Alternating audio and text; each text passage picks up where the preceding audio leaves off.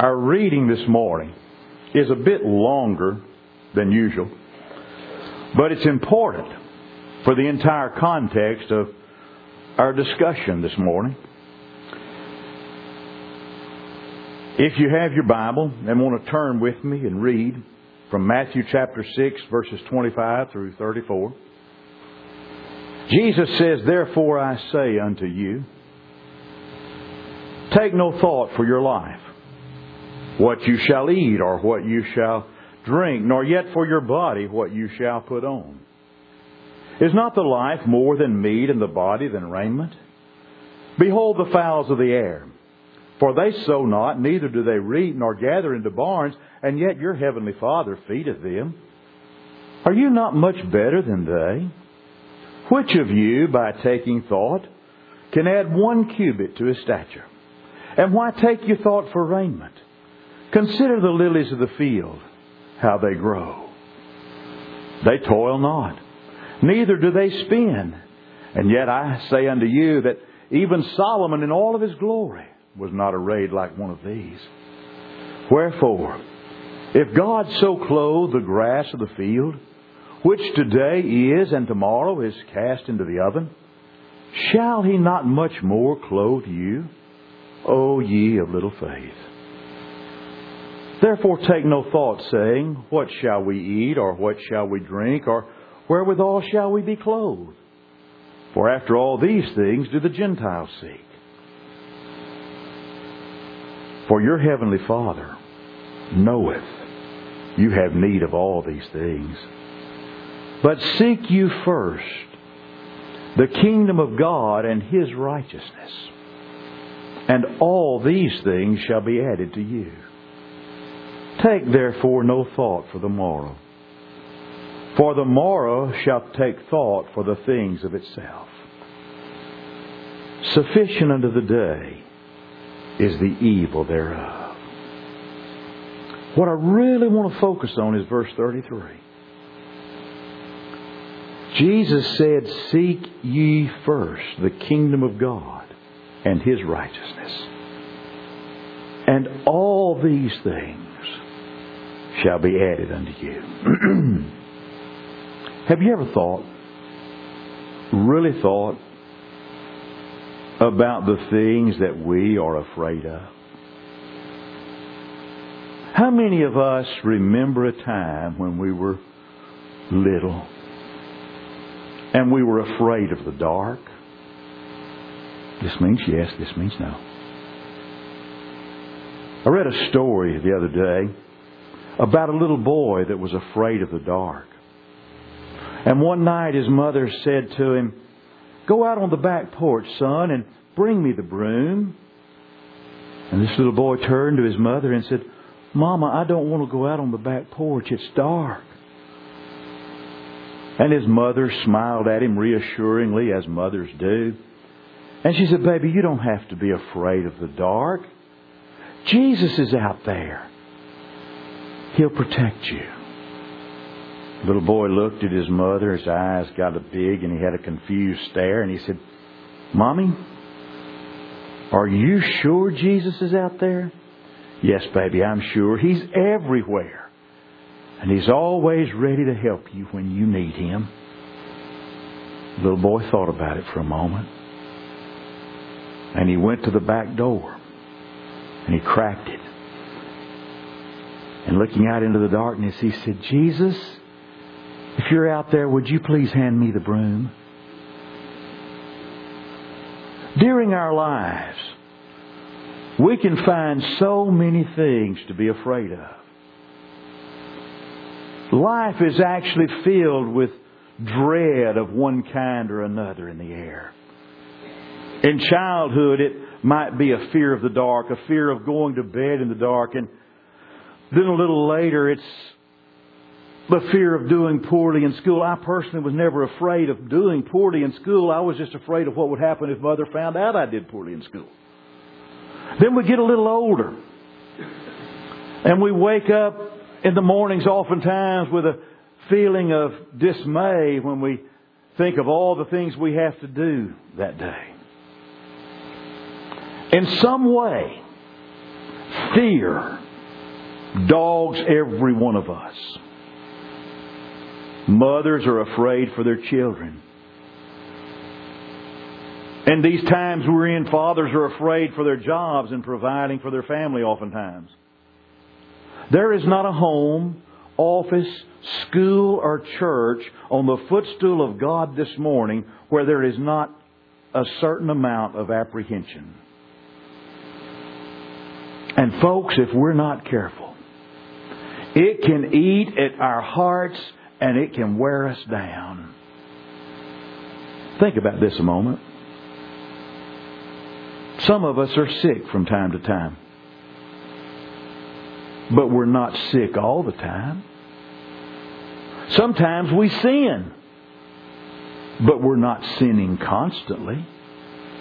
But you know what? Most of us are afraid. We're afraid of something or we're afraid of someone. My Lord, Jesus knew this universal plague of fear, and He knew it quite well.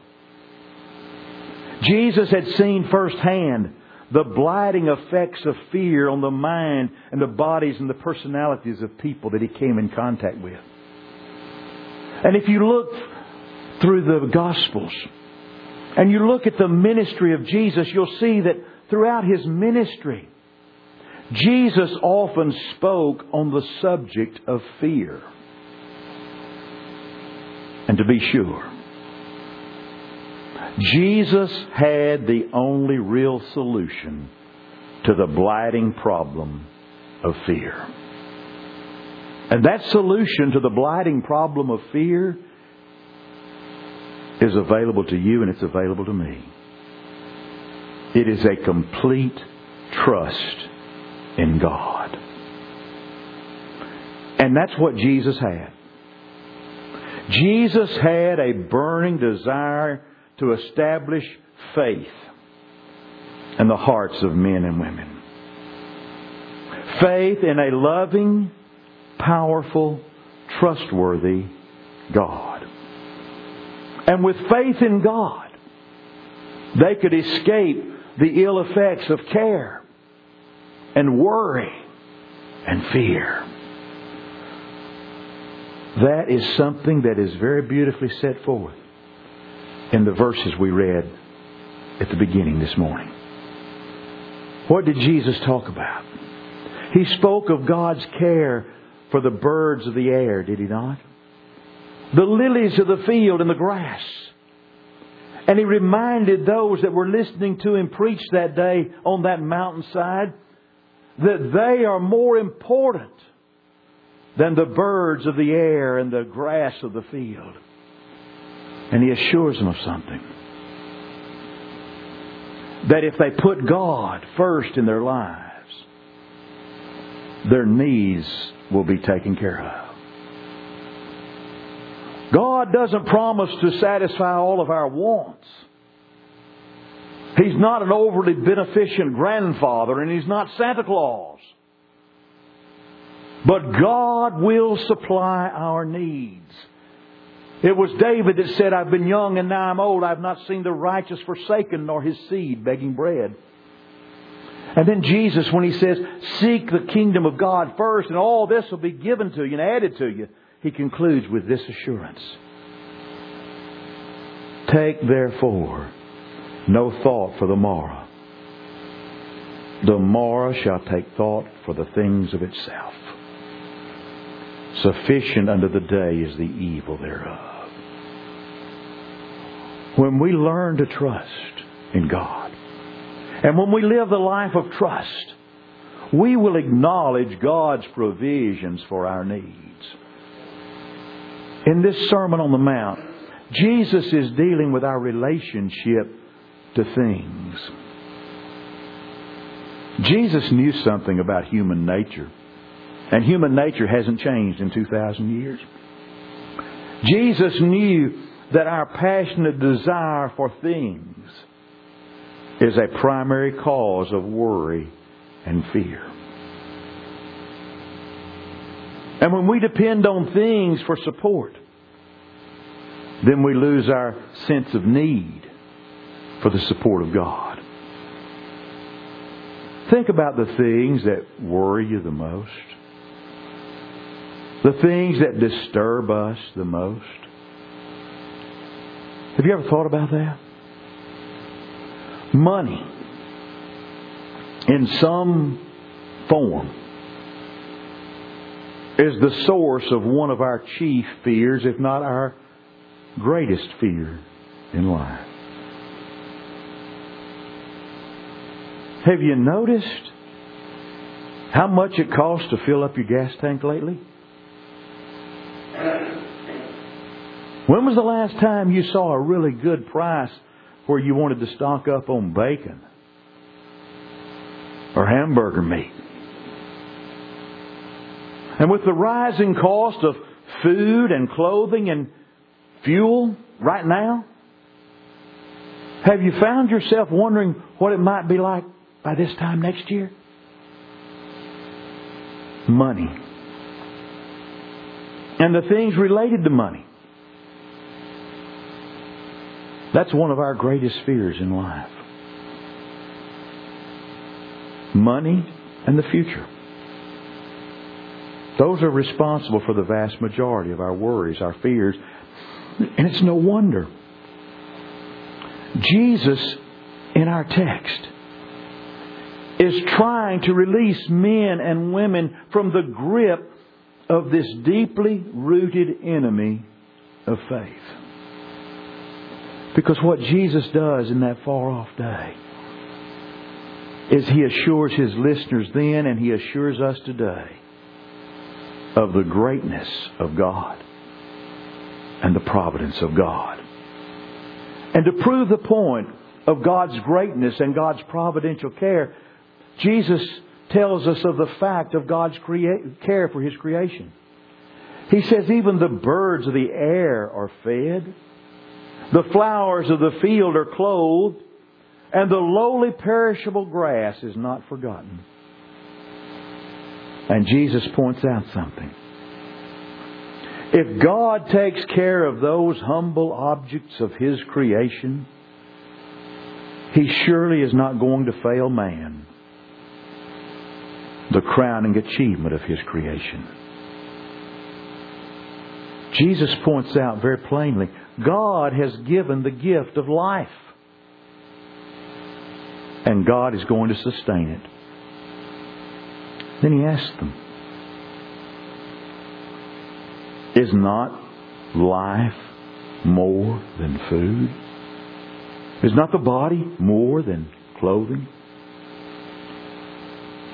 Here's what Jesus is trying to emphasize. If we become unduly concerned about the means of life, we're going to miss the meaning of life. And we don't want to miss the meaning of life. Now let's not misunderstand what Jesus is saying and be silly about it. Jesus is in no way in this passage arguing against work or against planning or against saving. Jesus is not speaking in favor of idleness or slothfulness. And Jesus is not in favor of the neglect of responsible and thrifty living. Because those concepts all show a false idea of trust in God. The key to the passage is found in the American Standard Version. The phrase that's translated in the King James as "take no thought" is more correctly translated in the American Standard Version as "be not anxious." Dr. Moffat puts it, "don't be troubled." I personally like Phillips' translation best. That surprises some of you, doesn't it? Phillips' translation says, "don't worry." Here's the strongest meaning of the passage in the original language. You must not be distracted by cares. We cannot let the cares and concerns of this life distract us from the service of God and living God's kind of life. And what Jesus is telling us in this passage is that anxiety, worry, being troubled about the things of life is all unproductive. He talks about which of you by taking thought, which of you by being anxious, which of you by being troubled, which of you by worrying about it can add 1 cubit to his stature. I've got a 4-foot 10-inch daughter-in-law that if worry would help, she would just really love to worry herself to be at least over 5 feet tall. I've never worried too much about being taller. But if I thought having anxiety about it would help, Jesus says, which of you by being anxious can add a cubit to his stature? He didn't say it here. Which of you by being anxious can take 25 pounds off your weight? Well, brethren, if that would work, I would be anxious about my weight before the sun set tonight. But that doesn't help. My mother worried about my weight all of my life. And I never lost a pound because of it. Sometime I'll tell you some stories about the diet she had me on. And she couldn't figure out why I wasn't losing weight on that diet, Leon. And I said, I don't know, Mama, I'm eating what you put in front of me. I didn't tell her I was going to the donut shop every morning and get half dozen donuts on the way to school. Then the lady at the donut shop outed me. That's another story. Worrying. You can't get any taller by worrying. You can't lose any weight by worrying. Jesus is saying being troubled about the things of life is unproductive. To be sure, we must not be anxious about food or clothing or health or the future. Now, we must take thought of them. We've got to give some consideration to them. But they cannot become the goals of our life or the obsession of our life, because if we let them become an obsession and we are anxious over them and worry about them, they'll become a burden to the soul and we'll be fretful and fearful. So how do we avoid it? It's a very simple answer, and yet it's a very profound answer. It's in verse 33. Seek ye first the kingdom of God and His righteousness, and then all these things shall be added. The goal of life is to know God, to love God, and to trust God. And when we know God, and when we love God, and when we trust God, we can never be distracted by the cares of earthly living. The fact is this: that kind of trust in God requires a bigger idea of God than most of us have. Remember the song the children used to sing in Bible school? My God is so big, so strong, and so mighty, there's nothing my God cannot do. Oh, and I've seen little kids sing that with exuberance and joy in their voices, and we forget it as we get older.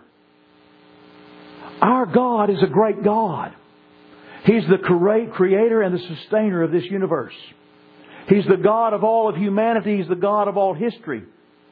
He causes the seeds to multiply, the sun to shine, and the seasons to change. He establishes the laws of nature and life beyond our basic, feeble human understanding. He stores the earth and the sea with an abundance of all things for all men forever and ever. And He abides with His children for generation after generation. And He does it with unceasing faithfulness. And clothes the earth with majesty and glory. That is our God. And a God that can do all of that is a God that's strong enough and big enough to take care of me and you. What did Jesus say? Shall He not much more clothe you? O ye of little faith. Beloved, we can trust our God. Our God is trustworthy. But if we're going to learn to live this life of trust and learn to trust, it requires a sense of detachment from current events. Jesus said, therefore, do not be anxious about tomorrow, for tomorrow will be anxious for itself. In other words, Jesus said every day has got enough troubles of its own. Let today's troubles be sufficient for today.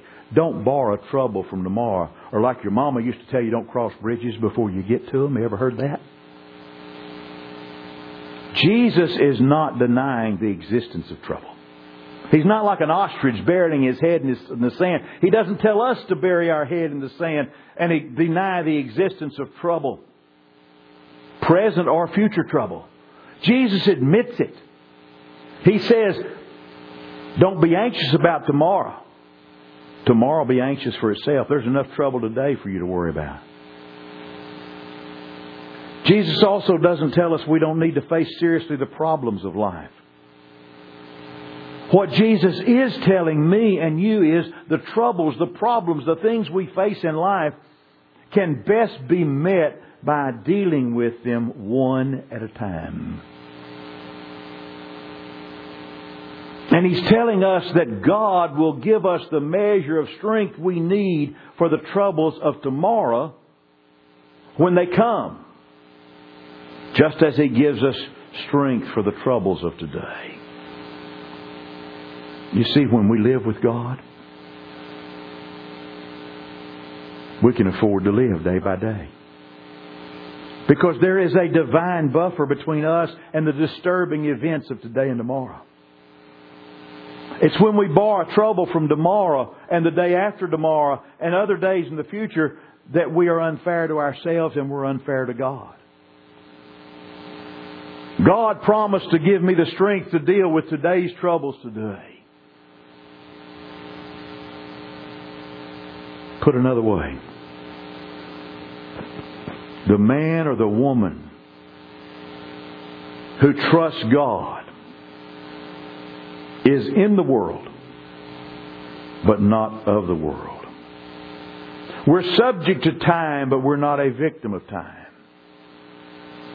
The man or the woman today who trusts God has a heavenly perspective that enables them to detach themselves from the endless stream of events to not be hurt by that endless stream of events. When we can sit down and look at life through the prism of the cross of Jesus Christ,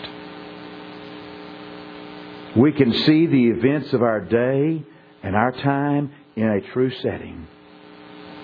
And we can know that in spite of the chaos that exists in our world, and oh my goodness, sometimes it seems chaotic, but in spite of all that, God is in control. And living the life of trust, looking at life through the power of God, we know that life does indeed have order and purpose. This detachment that's a part of this life of trust does not mean isolation from the responsibilities of living or the pain of living. Using our head, using our brain is not a betrayal of our trust in God. God gave it to us. And those who think, and we know them, we've known them, there are those who think it's religious and spiritual to live in some fool's paradise of sweetness and light. And those who think that, they have a longing to bask in some secluded philosophical never land away from the heat and burden of the day. And when something bad happens, they blame it on God. In truth, their own stupidity sometimes needs to be blamed. Some folks resent the intrusion and the sound and fury of everyday troubles. That might be the teaching of some religious groups, folks. Jesus never intended for life to be interpreted that way. Jesus never retreated from the struggle. Look through the Bible. Jesus never denied the presence of evil. He did something far more spirited and far more challenging than that. Jesus kept His life within the focus and providence of God. He lived by eternal values. He lived for eternal values, even in the midst of the ever-changing ways of the world. Jesus conquered worry, fear, and anxiety because He kept His focus on the main business of life. And that's what He encourages us to do. That's what He commands us to do. Seek God first. Seek God's kingdom first. And make God our highest priority. And when we make God our highest priority, we can master the troubles of life. Because when God is in control, and when God is our number one priority, our detachment from the disturbing events of life grows. And our attachment to God and the things of God grows. We've got to be willing to follow the guidance of God. And to be sure, that's where the relationship between man and God most often breaks down. Those of us who have faith in God, we must learn to trust Him. And let's be honest, quite often that's easier said than done, isn't it? Because too often we want our way instead of being willing to seek and find God's way. Jesus is challenging us in this passage to live our lives and conduct our affairs in complete surrender to the Heavenly Father. And living a life of complete surrender to God, that is the one sure cure for worry, anxiety, and care. It's also a certain source of personal power and peace. When we can, in faith, turn our affairs over to God, then we can know the meaning of the message of Jesus. We can understand what Jesus said when He tells us tomorrow will take care of itself without us worrying about it. That's the counsel of strength, not weakness. It's a means of self-fulfillment, not self-distrust. The reason sometimes that we worry so much about the future is that we push and we pull too much and too continuously. We strain and we fret and we torment ourselves with our plans and with our hopes. Are you listening? We need to learn to let go. And sometimes just let God take over. And adjust our plans to God's master plan. If we're going to turn our lives over to God, that all begins when we make Jesus Christ the Lord and Master of our lives. Now, you've probably never heard this before. But if Jesus Christ is not Lord and Master of all of your life, He is not Lord and Master at all in your life. Never heard that before, did you? We've got to turn our lives over to God. It all begins when, in simple trusting faith, repenting of everything that's sin in our life, confessing the name of Christ before men, we're buried in the waters of baptism. And then we start living God's kind of life. And maybe you've never done that. Then I beg you to do it before you leave this building this morning. Maybe you've done that. Your life has been filled with worry, anxiety, care, concern, trouble. You've never really turned it over to God. You've never really made Jesus Christ the Lord and Master of your life. I don't know what's going on in your world. Don't know what's going on in your life. But if there are things that you need us to help you with, things that we can help you with, if there are changes that need to be made for Jesus to be Lord of your life, this is your opportunity to come and give us the chance to help you with that as together we stand and while we sing.